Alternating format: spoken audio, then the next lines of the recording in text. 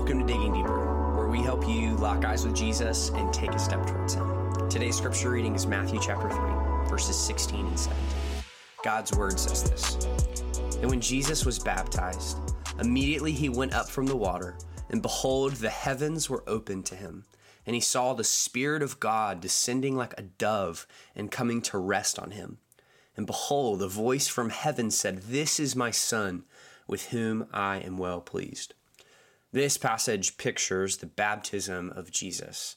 Now, this passage immediately provokes a question of, now, why is Jesus being baptized? He has no sin to repent of. Why is Jesus doing this? And we find our answer in verse 15, which comes just before this. And it says this is in order to fulfill all righteousness. That we know through the scope of Scripture that Jesus, he who knew no sin, became sin on our behalf so that we might become the righteousness of God. That's 2 Corinthians 5:21. And it's this idea that Jesus is identifying himself with the ministry of John the Baptist, as well as this ministry of repentance, of saying, hey, I am turning from my sin to God.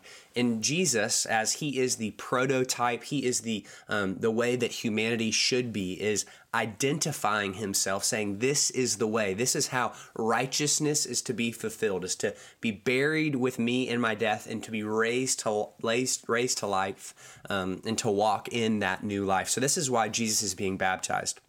Another cool little note here is that we see in this text is this is a perfect picture of the Trinity. That Christians from the very beginning have believed that God is 3 in 1. It's bad math, but it's good theology. The Father, Son, and Holy Spirit, that they're same in substance and they're equal in power and glory.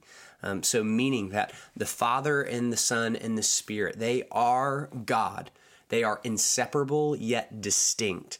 And they all are doing things in ministry. They are all making things happen. You can think about it this way, that what the Father appoints, the Son accomplishes, and the Spirit applies. So we see in this text, we've got Jesus being baptized, the Spirit descending, and the Father speaking. So we believe in the Trinity, and we see it very clearly in this passage in the baptism of Jesus. So let's pray now. Father, we praise you as Trinity, as Father, Son, and Spirit.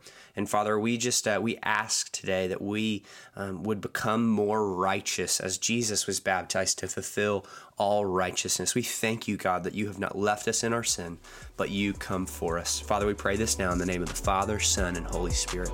Amen.